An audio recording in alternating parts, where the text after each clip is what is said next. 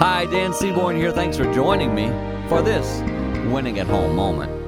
I've been working on something in my mind that's been helpful, and I'm going to share it with you today.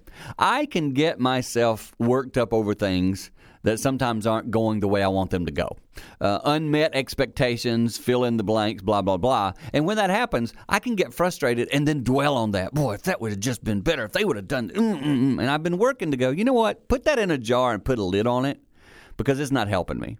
All of us in our life have unmet expectations. It's called the world we live in. And when we can control that and not allow it to pull us down, we really benefit because we move forward. And the key to life in many situations is simply moving on.